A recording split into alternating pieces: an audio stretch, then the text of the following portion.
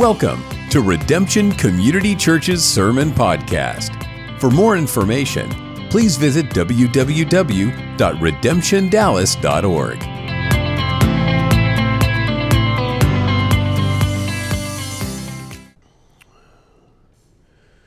We are continuing in the Pastoral Epistles series, and we are reading this morning from 2 Timothy chapter 1, verses 8 through 14. Our scripture reading on our last sermon in this series included verses 8 through 14. I simply did not get to them. So I don't want to skip over these verses because they are rich and there's so much here that I wanted to unpack and show. So we're just going to go back and read these. Even though we read them in the last sermon, we did not get to these verses. So Paul is writing to his son in the gospel, Timothy. Timothy is a pastor in Ephesus. He's likely pastoring. He's like over the house churches. People would meet in homes. So Timothy is the overseer in Ephesus over these house churches.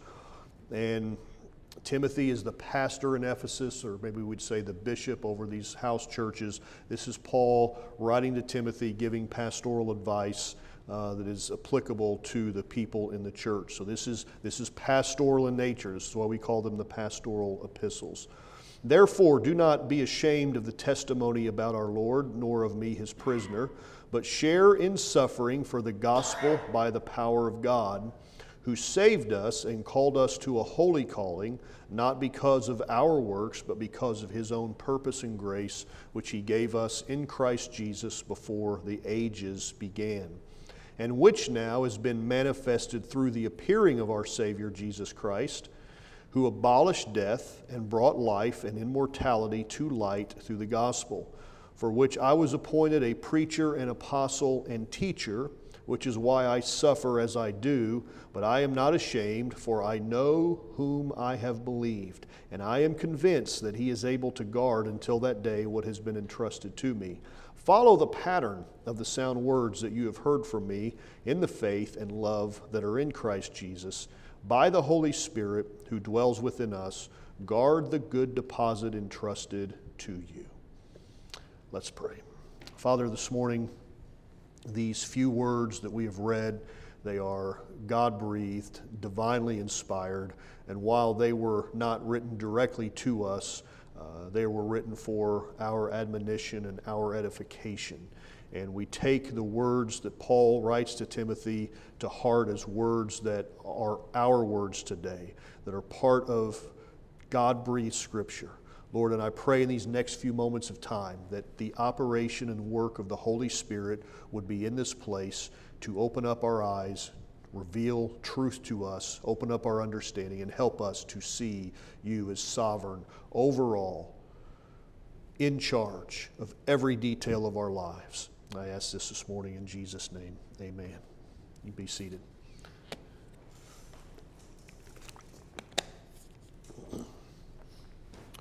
Karl Barth, who was one of the greatest minds in Christianity in the 20th century, was very influential and I have no doubt used by God to pull all of Christianity away from where a lot of it had moved in the 1800s and pull it back to an understanding of the divinity of Christ, a high view of Scripture, and so on. Karl Barth wrote in just one of his books, or a series of books called Church Dogmatics, Karl Barth, his Church Dogmatics, he writes 6 million words. John Calvin's Institutes of the Christian Religion, one of the leading and most influential texts in all of Christianity, is roughly 500,000 words. My name will never be in the ranks of those men, but I figure blogs, articles, sermon manuscripts that I've written around 1 million words related to ministry. 6 million, Calvin no doubt millions of words. The Apostle Paul, he writes 33,000 words. Now he no doubt wrote more than that, but we have record of 33,000 of his words. He didn't write a lot. He wasn't writing books, he was writing letters. If we started reading Paul's writings today, start to finish, if we all took turns reading, and we read slower than the average reader, so we were careful, we would be done with all of Paul's writings by 1:30.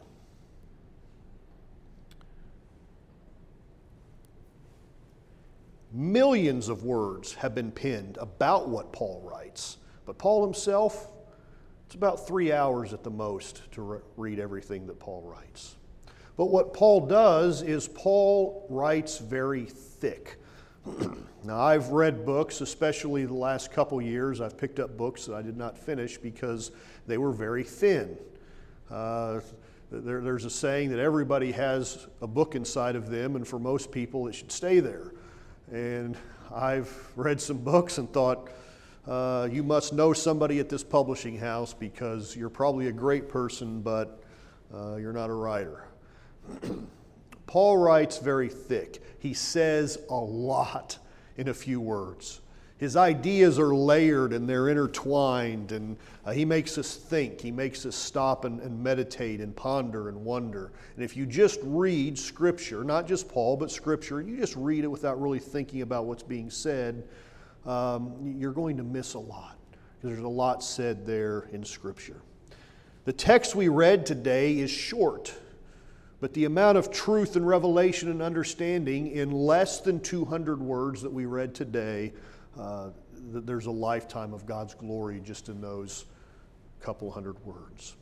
So Paul writes in verse 8, "Therefore do not be ashamed of the testimony about our Lord, nor of me as prisoner, but share in suffering for the gospel by the power of God." Now, the word therefore, anytime you see that word therefore, it's referring to something before. So what is he referring to? He's referring to what we preached about last time, where he says, "For this reason I remind you to fan into flame the gift of God, which is in you through the laying on of my hands. For God gave us not a spirit of fear, but of power, love, and self-control. Therefore do not be ashamed." You don't have to be ashamed of the Lord or Paul, his prisoner, because he has not given you a spirit of fear. That's what he's telling Timothy is, don't be ashamed, because for Paul, in this verse, you have one of two options. You can either be ashamed of the testimony of the Lord Jesus, or you can share in the suffering of the gospel. That's your two options. You can't do both. Now, Paul's using that word ashamed. It was a shameful thing in his day to be associated, to have your name associated with a man who was considered by almost all of society who knew about Jesus to be a common criminal who was executed by the state. To nearly everyone alive during the time of the Messiah, Jesus was not considered the Messiah. He's this normal, ordinary guy. His dad was a carpenter. He was a builder. Jesus probably spent the majority of his life working a blue-collar building, stonemason type job. And those last 3.5 years, he claims to be the Son of God. And of course, that's a crime in Jewish religion because he's blasphemed the name of God, and so he's executed by the powers that are in control, the Roman government. And, you think about the ministry of Jesus, it's not that long. It's like, 5 years ago we didn't know who this guy was. Today he's dead. His followers say he rose from the dead. We really know they probably stole his body so they could say that. It was scandalous. It was scandalous because, remember, Christianity does not exist. To be a believer in the one true and living God, Yahweh of the Old Testament, mean that you are a Jew. You're a practicing Jew. And it's just scandalous to follow the teachings of this man, because now he's gone. We don't know where he's at. They probably took his body and buried it somewhere, but now they're following his teachings. And he told them to do some things that they're doing, and it's a mess. It's scandalous. It's shameful. That's what it meant to be a Christian in Paul's day. Now, it's hard for us to think of Jesus this way because we don't think of Jesus this way. To us, he is the Son of God, fully divine, included in the divine identity of Yahweh. the one true and living God. He exists before time and outside of time and was made incarnate in the flesh within time for the sake of our salvation. To be identified with Jesus was to be shamed by your entire culture. But to fail to identify with Jesus was to reject Jesus and to be ashamed of him. There was no middle ground. This is why Paul can cry out in Romans 1:16, "For I am not ashamed of the gospel, for it is the power of God of salvation to everyone who believes, to the Jew first and also to the Greek." Now, there was a time, and this is still geographically dependent within the United States, but there was a time in our nation where it was broadly accepted to be a Christian, to be a follower of Christ. There is obviously a growing resistance within our nation to accept people for being Christian. Never mind, I'm not even getting particular here. I'm talking about anything that falls under the heading of Christian. Simply the affirmation that the Bible is true and guides our lives in all areas, that idea is out of fashion.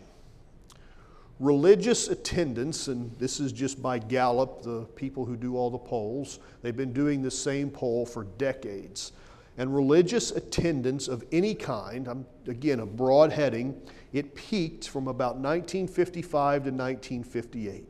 That's when the most people went to church in America. From 1958, if you look at the chart, from 1958 to 1972, it's just a straight line down and a decline. In 1972, it levels off, and from 1972 to 2010, it's a fairly even line. There's this even line, and it goes a couple points up and a couple points down, but it looks like a stock market chart. It just, but it's averaged, it's steady. 72 to 2010, it's just the same amount of church attendance by percentage of people in the United States. In 2010, whatever happened, for whatever reason, in 2010 to today in 2023, it has been a steady decline. It just keeps going down and down and down and down. There has been, for the first time in 2023, there's a little bit of an increase simply because obviously during COVID, those numbers actually bottomed out, so there has been a little bit of a bounce back from that. But regardless, fewer people go to church today, regularly attend service today as part of their lives. It is becoming less and less common. There are a lot of churches that are shuttering their doors, closing, shutting down. I hear it all the time, churches that close. Now, I grew up in a town of 6,000 people, I counted them one time, there were 26 churches in our zip code, not counting churches that you could attend driving 10 or 15 minutes away. In a town of 6,000 people, there were 26 churches. I know this because I got out the phone book 20 years ago and I counted them and I wrote them down. I had this list. I'm like, I didn't know, but there are 26 churches. I don't know what that number is there today, but I do know that growing up that churches or the school district did not have events like basketball games and things like this on Wednesday night because several churches in the town still had church on Wednesday night.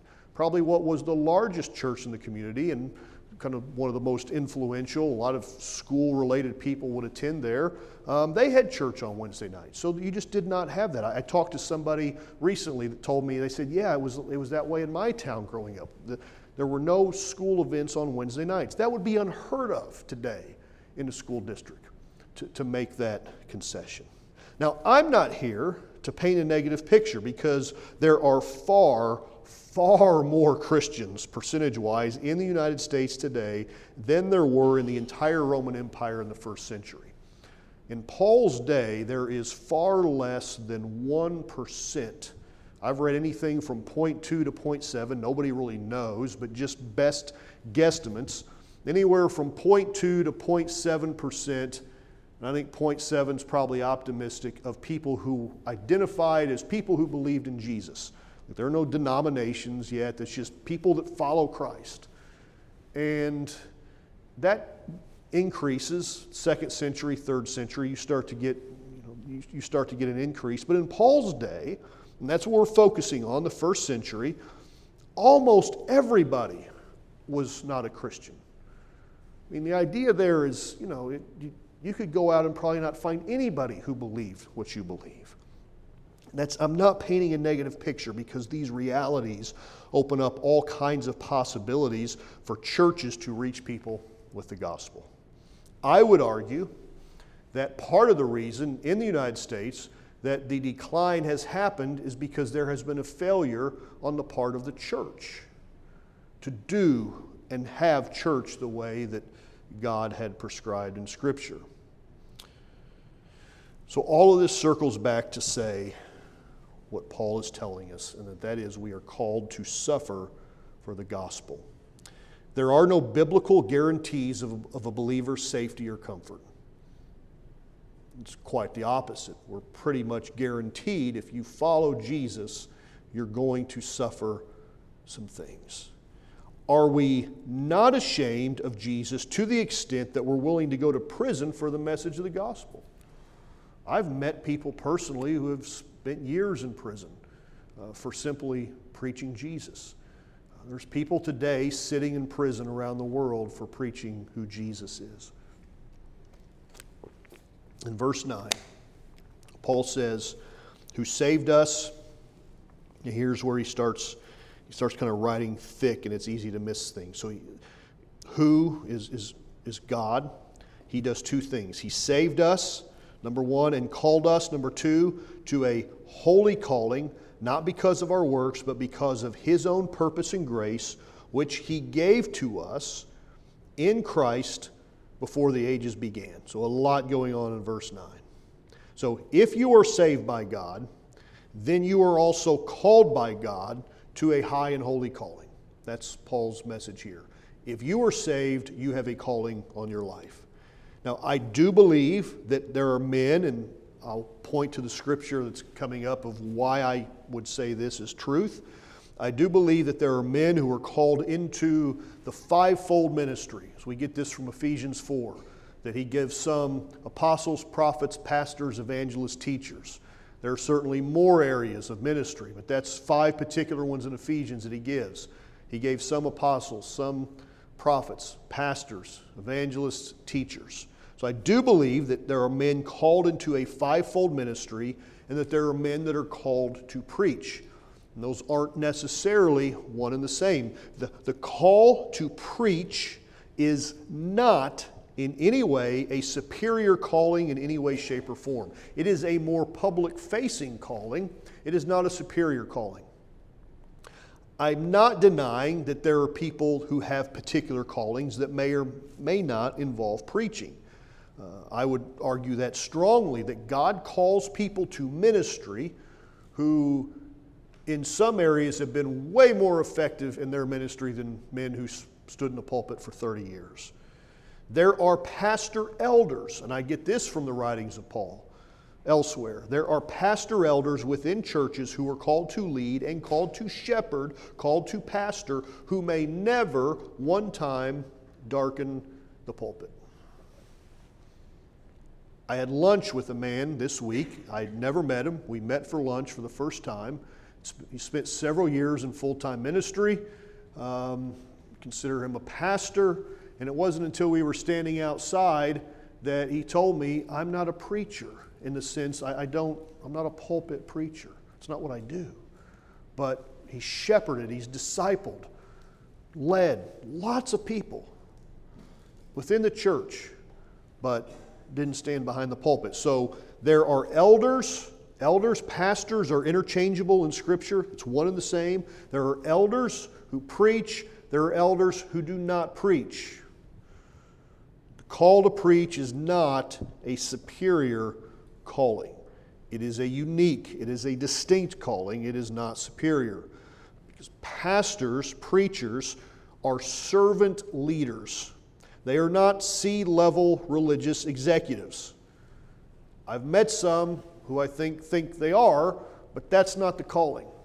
The call to ministry is not to have a big corner office, get to wear a suit all the time, and be lauded in front of people. That's not the calling. That idea would have been foreign in Scripture. To pastor, to minister, to do anything in ministry is to serve. So we ask the question for all of us, what am I called to do in the kingdom? What am I called to do in the local church? Everybody has a calling, and God may use you in the strength of your giftings. And in some areas, I hope that's true. It doesn't matter how much I feel called to sing a solo in church, I can't carry a tune in a bucket. It probably would not be edifying if I sing. So people who sing ought to be able to at least be able to carry a tune. There are other areas in ministry where you probably want to be gifted in that. If a person is going to operate in an administrative function in a church, and that's needed, they probably need to have some administrative abilities. You don't want somebody running church finances that can't balance a checkbook. So yes, there are areas of ministry that God needs to utilize people's strengths. But the flip side of that is, God may use you in your weakness, so you can't claim any of the credit. God said, no flesh is going to glory in my presence. So God might use you in an area of weakness so that when His name is glorified, you know, that couldn't have been me. I'm not very good at that, but God used me in my area of weakness. I can think of 2 preachers right now, just off the top of my head, that have severe speech impediments. Don't talk very well. And God used them mightily. God used them so mightily. One of them, one of the most that was well known, that became, I know he was interviewed on Focus on the Family and had made a name for himself, was a man named Alan Oggs. And he had I don't know exactly what it was a sort of a disability that was very apparent when you talked to him and in the pulpit. But how God used him mightily. It was apparent that there was something wrong. He loved. His hobby was landscaping his yard. He just had this beautiful yard outside, and he would just get that grass so perfect and the flowers and everything. And one day, one of the neighbors came up to his daughter. She said, I just think it's so wonderful that you let a guy like that work outside and do your yard. Said, who is he? And daughter said, well, I call him Dad. But God uses people in their weakness. However, in this instance, I do not take Paul's words to mean that you need to find your particular calling. I don't think that's what Paul's talking about here. And the reason why is the phrase, 3 letters, the phrase is a holy calling. It's singular. The implication is that it applies to all of us. It is a calling, a singular calling, that resides within every single person who is saved. God saved us, past tense, and He called us with a holy calling. Now, this phrase is a little foggy in the translation. It's a holy calling. It looks like that the calling is a holy calling, like that word is describing the calling, and that is true. But what it actually is, it is a call to holiness. That's what the call is. It is a holy calling, meaning it is a call by God for you to be holy. So He saves us and He calls us to holiness. This makes sense because this follows the pattern of the entire New Testament. The entire New Testament is God saves us and then He calls us to holiness. I think that could be a good summation of the New Testament. Salvation, justification, sanctification. Justification is that first part. It's the act of God saving us. God sovereignly calls us from death to life, and He causes us to be born again. 1 Peter 1:3, according to His great mercy. So you're born again because of the mercy of God. According to His great mercy, He has caused us to be born again. That's why I go back and say, and I repeat other men who have said this. I did not originally say this phrase, but if I get to eternal life and I stand before Jesus and He says, why do you think you're here? I'm certainly not going to start this response with the word I. Well, I nothing. You, in your great mercy, caused me to be born again to a living hope through the resurrection of Jesus Christ from the dead. Our response to that call is saving faith. My sins were paid for on the cross of Calvary. God imputes His righteousness. The righteousness of Christ is imputed upon me. It is a transaction. Christ takes my sins upon His body, and in turn He imputes His righteousness upon me. It is the greatest exchange in the history of the universe. And He does this so that I can now be in right standing with God. This is what justification is. It is God's declaration of my innocence upon the basis of the work of Christ upon the cross. Justification causes God to be for me and not against me. When Paul cries out, if God be for us, who could be against us? He's not talking about God's just on your side. The conversation there is in the context of justification. God was against me. God was hardcore against me because I was a sinner, and my sin was going to be judged through eternal damnation of hell fire. And now, because of justification, God says, no, I'm now for you. You're innocent of all of that. You stand in the courtroom of the universe, God sitting behind the bench, and He says, not guilty. That gives us peace with God. Paul would cry out Romans 5:1, therefore being justified by faith, we now have peace with God. I am adopted by God to be heirs with God, to be joint heirs with Christ. Justification. And then there's that 3-word phrase, a holy calling. And that's after that justification, that's when that starts. It's God saying, okay, now for the rest of your life, you have a calling on your life to be holy. I am not holy because I'm perfect. I'm holy because I have His divine nature in me, which is spirit and light that dwells within me.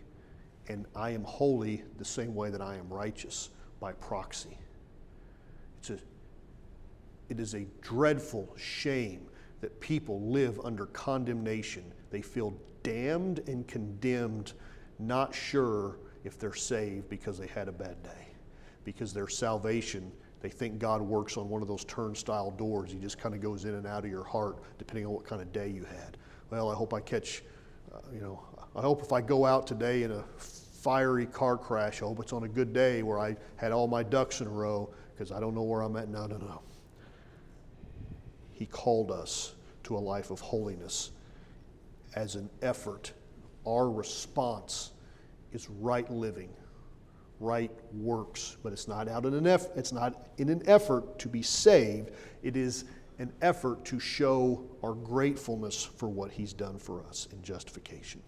It's the call to holiness that is worked out practically in our everyday lives, on Tuesday mornings on the job, on Thursday evenings at home, as we are transformed into the image of Christ from one degree of glory to another. 2 Corinthians 3:18. We are beholding the glory of God with unveiled faces, and we are being transformed into His image from one degree of glory to another.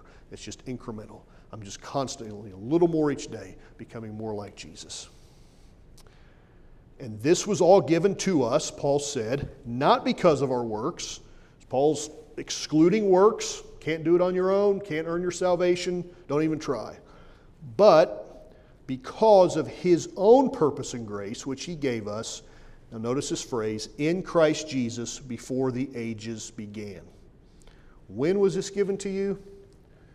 King James, before the world began. Another more literal translation, before time began. ESV, before the ages began. It's all the same idea. It's before anything existed. Go back to Genesis 1. In the beginning, God. Before then. Whatever's before then, I don't know what that was. It's all of eternity because God has never not existed. We can't wrap our minds around that. There was a time when there was only God. There was nothing that was created.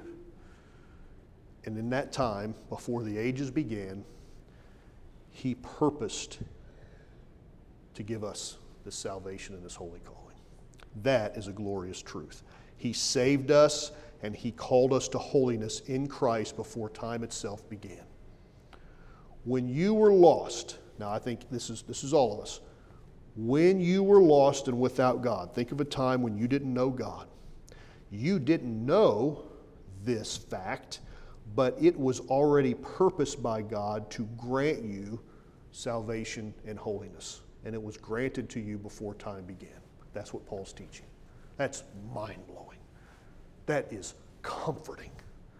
When I didn't know God, when God was nowhere in my thoughts, maybe I didn't even know if a God existed, but God says, I have purposed something before the foundation of the world, your salvation and your holiness. I don't understand it.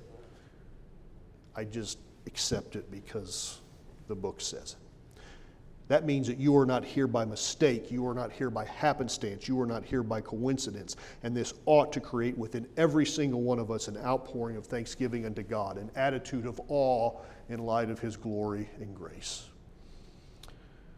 Then he says, and which now has been manifested through the appearing of our Savior Christ Jesus, who abolished death and brought life and immortality to light through the gospel. Now, I want you to see the contrast between verse 9 and verse 10. Verse 9 is in the past.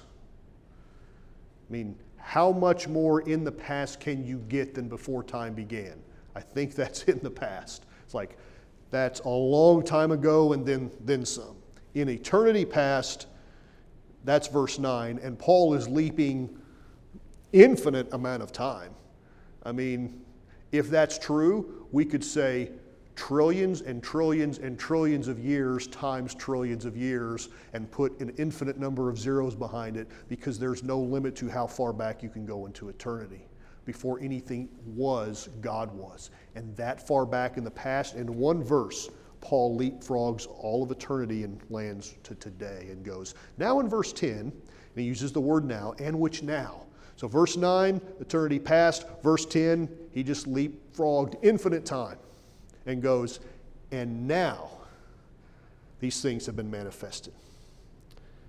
In the present, as we live and breathe and exist, these gifts of salvation and holiness. Another translation, instead of the gifts, it uses the word granted. It's like He grants. It is a grant that is given to us of salvation and holiness. They've been waiting in storage for eons of time in the wings, and now they are made manifest through the appearing of our Savior, Jesus Christ. It's all about Jesus. I think that's what Paul's trying to get us to see, is it's all about Jesus. We exist to serve King Jesus. Like, your purpose in life is to serve King Jesus.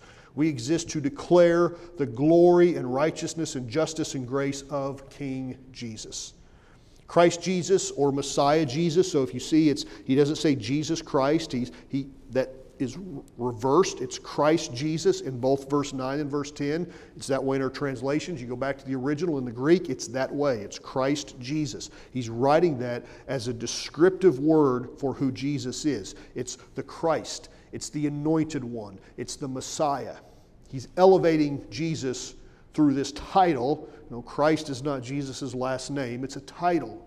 It's Messiah Jesus. So in verse 9, Messiah Jesus is in eternity. Verse 10, Messiah Jesus is in the incarnation. And the gifts that we're waiting in the wings are revealed to us as Jesus is revealed to us. You don't get the manifestation of the gifts of salvation and holiness without the manifestation of the Son of God incarnate in the flesh. I used to hear a preacher who would kind of say it tongue-in-cheek and say, thank God for Jesus. And then I heard J.T. Pugh say it as serious as a heart attack. Thank God for Jesus.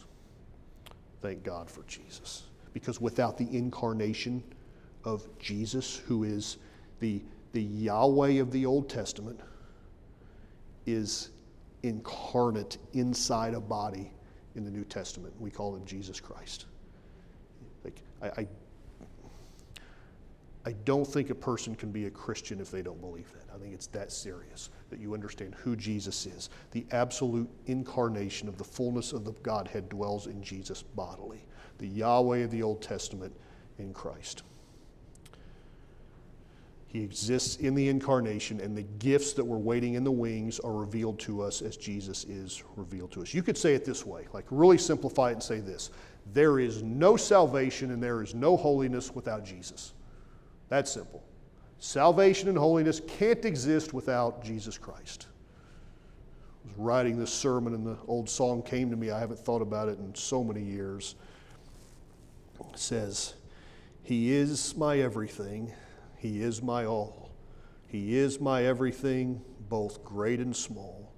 He gave His life for me and made everything new. He is my everything. Now, friend, how about you? Oh, how I want us to really believe and see this truth. If my holiness is a gift that was given in Christ Jesus before time began, and if my holiness is an ongoing process, then my future holiness, that is, the transformation that is yet to come in my life. Because I like to think that we're all pretty decent people, but we're not yet what God wants us to be in this life. Like, there are levels of transformation that have yet to occur in the lives of every single one of us, myself included. If my holiness now was given to me by Jesus in eternity, then my future holiness in this life, the transformation that is yet to come, has also been revealed from the foundation of the world. All my holiness was determined. That means that God has plans for me going forward from today on this July, 30th, 2023. He's like, son, I got a little more holiness for you. It's coming today and tomorrow and next week and next year. I've got some things for you that's going to make you more holy. It's going to make you more like me. I didn't just think of it before the foundation of the world. That high and holy calling, that call to holiness. If you are saved, you cannot lose. I mean, if Christ is in you, you cannot lose. You can rest assured, if Christ is in me and I am in Him, like, I don't care what comes against me. I don't care what kind of hell, and I'm using that literally. I don't care of what kind of spiritual darkness comes against me. I don't care what kind of financial difficulty. I don't care what kind of health catastrophe comes against me. I can't lose. And that's not possible. And we know that for those who love God, all things work together for the good, and for those who were called according to His purpose. For those who He foreknew, this is Romans 8, but this whole idea, this foreknew, I see that reflected also in verse 9 in our text. Who He foreknew, He also predestined to be conformed to the image of His Son, in order that He might be the firstborn among many brothers. Joint heirs with Christ. He uses that phrase elsewhere in Scripture. We're joint heirs. We're heirs of God, joint heirs with Christ. He makes Jesus our brother. And He does that here in verse 29. And those who He predestined, He also called. And those who He called, He justifies. And those whom He justified, He also glorifies. That final glorification is rooted in what He's talking about in verse 9. You are in process for the work of your final salvation that will come when you are glorified in your own death and resurrection. Because in verse 10, Jesus abolishes death. Paul said in verse 10, Jesus abolishes death and He brings life and immortality. You can't lose. It's not possible. I downloaded this app. It's got my stock market. It's got the $10,000, and then you buy your stock. So I just go in there, and I'm like, I think that looks like a good stock, and I wonder, let's see what happens with this one. And I heard good things about that one. I'll spend $10,000 without thinking. The reason why is because it's a simulator. It's not real money. Everybody in the world can download the app and have $10,000 that's not real, and you simulate how the market's going to work. And so if you lose $10,000 in fake money, you don't care. You just hit the reset button and it goes back to $10,000. It's not real. It's a simulator to see what would happen. But if all of us had an app that we could invest all of our money in and invest it, and you knew that it was impossible for you to lose. Now, I know there's people out there that try to pitch that in the market, snake oil, because everything can be lost. But if you knew, I can invest this and I can't lose, would you do it? Of course you would. You'd put every penny you had into it. You'd do whatever you could because I can't lose. Well, there's nothing really in this life that is that real. Nothing is a sure thing in this life. Just about everything can be lost. But when it comes to our salvation and our holiness, you can't lose. It's not up to chance. It's not up to happenstance. It's not up to your works, your ability. You are secure in Christ. Verse 11, for which I was appointed a preacher, an apostle, and teacher. I take this idea, what I said earlier, that there are men who are called, appointed to preaching and leadership roles within the church. Yes. Verse 12, which is why I suffer as I do. You want a surefire way to suffering? Let God appoint you to be a preacher, an apostle, and teacher, and then you'll suffer like Paul did. But I am not ashamed, for I know, and here I think this is probably the most important phrase in the sermon today. I know whom I have believed, and I am convinced that he is able to guard until that day what has been entrusted to me. What made Paul mighty in the faith was not only what he believed, but who he believed in. For Paul, theology was more than a doctrine. Theology was more than an old dusty book that was dead, dry, formal, boring, academic, not relevant, not practical to my everyday life. That's not what it was for Paul. It wasn't a statement of faith. It wasn't a confession. And you know how passionate I am about knowing Scripture, having right theology. Absolutely necessary. Because we know Scripture, so we can know the character and nature of the author of the Scriptures. But for Paul, no. Paul said, I know not what I have believed. For Paul, all of this was a person. It was about Jesus. I know in whom I know. I have confidence in whom I have believed. That's why Paul could do what he did. It was beyond head knowledge. It was a relationship with Jesus Christ. Our heart's cry must be Philippians 3:10, where Paul cries out, that I may know him. That I may know. I don't want to just know about him. I want to know him. We must be convinced, as Paul was convinced, that God is able to guard what has been entrusted to us. What would we do? How would we live? What risks would we take if we were convinced God was guarding and backing us up? Verse 13, final verses. Follow the pattern of the sound words that you have heard from me in the faith and love that are in Christ Jesus. By the Holy Spirit who dwells within us, guard the good deposit entrusted to you. Now Paul is incorporating the work of God through the Holy Spirit. Up to this point in this passage, he's been very Christ-centered. And now he's engaging the work of the Holy Spirit who dwells in us. Now he tells us to guard the good deposit that has been entrusted to us. How? By the Holy Spirit within us.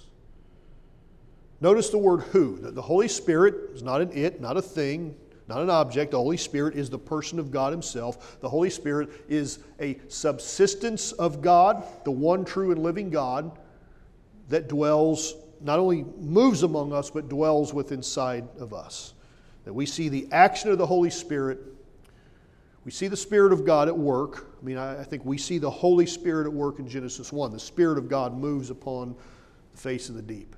So it's not like the Holy Spirit is absent in the Old Testament. There's only one God, there's only one Spirit. We see him. But now in the New Testament, the Holy Spirit's actions are a little different in that he dwells inside of us. The Old Testament, he moved among men and women. In the New Testament, we are the temple of the Holy Spirit.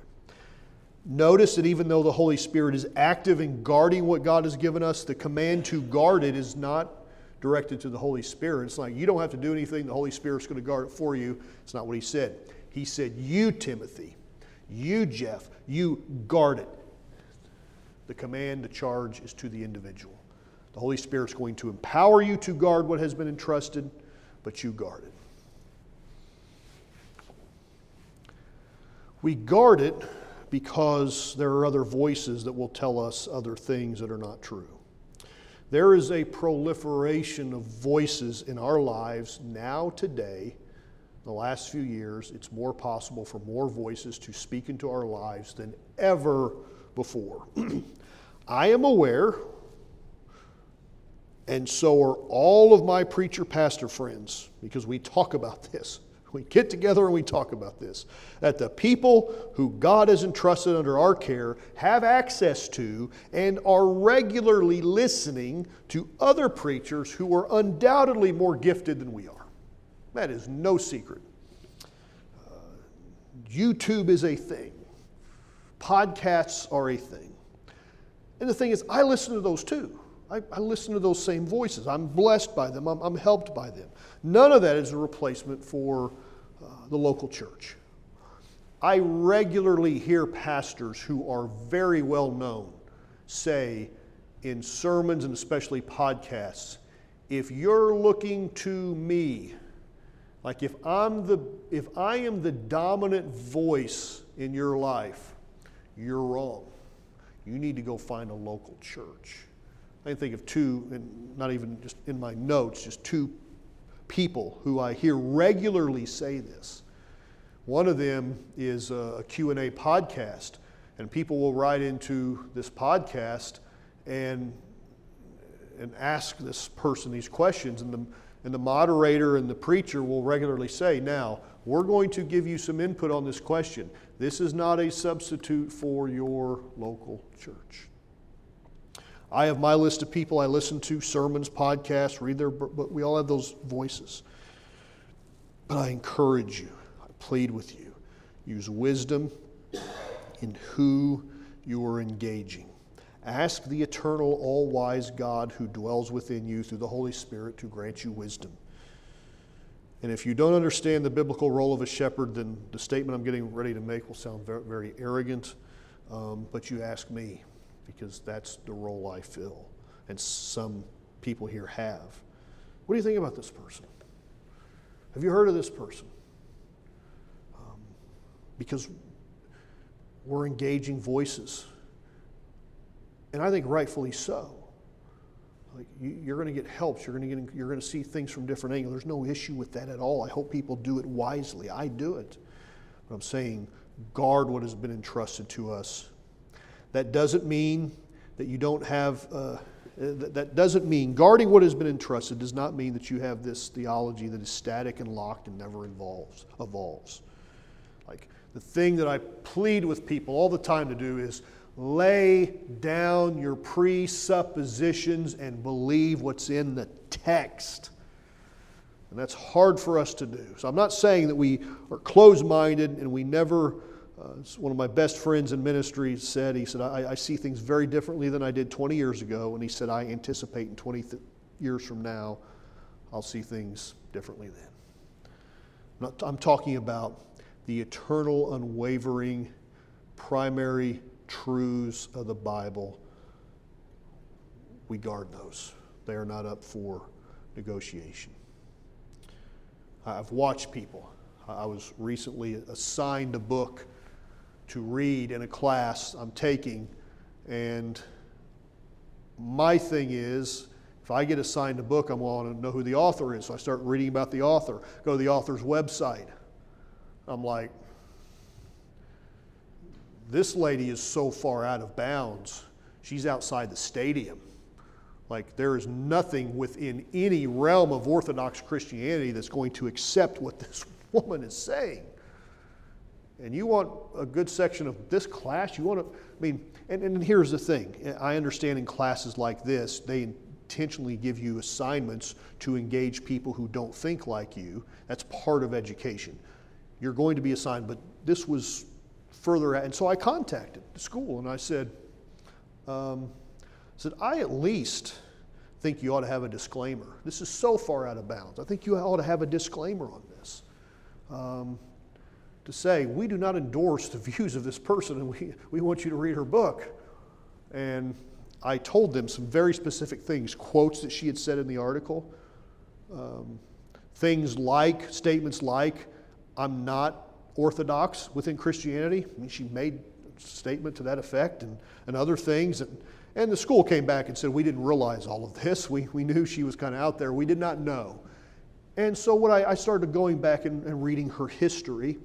And what I realized is that at one time she did live and reside within, I would say, a much more liberal camp than I would be comfortable in. But I don't think she was a heretic. I just wouldn't want to live there. But something happened. Some voices happened to her these last few years that moved her and evolved her to a place where nobody that I know within evangelical Protestant Christianity, and that's a broad heading, and I'm saying that no one would think she was inside that camp. What happened? She didn't guard. There were some non-negotiable, essential absolutes about God and His Word that she didn't guard. The more I understand the Bible, the more I allow the Bible to crush my own presuppositions. But I allow it to hold to the eternal truths as well. And Paul closes this section of his letter appealing to the Holy Spirit. That's how he closes this. His appeal is to the work of the Holy Spirit. That's how he closes, and I'll do the same. Father, this morning as we come to a close in this time together and this preaching, this sermon, we are appealing to the work of the Holy Spirit to grant us wisdom to guard that good deposit that has been entrusted to us. We realize that there are things that people may disagree upon, but there are also eternal, unwavering, unnegotiable truths that we embrace. Lord, I ask you today that you would help us this week, this year, in our lives to live out these few verses of Scripture that Paul writes to Timothy. Thank you for saving us. Thank you for calling us to holiness. There is no better life. Thank you for empowering us not to be ashamed of the gospel. Thank you for counting us before time began to be part of your kingdom and part of your people. Thank you today for the blessing that you've given to us. Now I ask you, Lord, that as we leave this place, what the kingdom needs now more than ever are people who are not ashamed, out loud, in public, to be Christ followers, to declare the truths of your word, the truths of your kingdom, that we may, with the gospel, the good news of the kingdom, reach a lost and dying world. Empower us this week. Go with us through the power and the anointing of the Holy Spirit. We plead this morning, we plead with you that the Holy Spirit would be actively manifested, working in our lives in ways that when the world sees it, they know it's you. It is exceptional. It is something that only comes from on high. We ask you to grant us this divine favor for the kingdom's sake. We ask this in Jesus' name. Amen. God bless you this morning.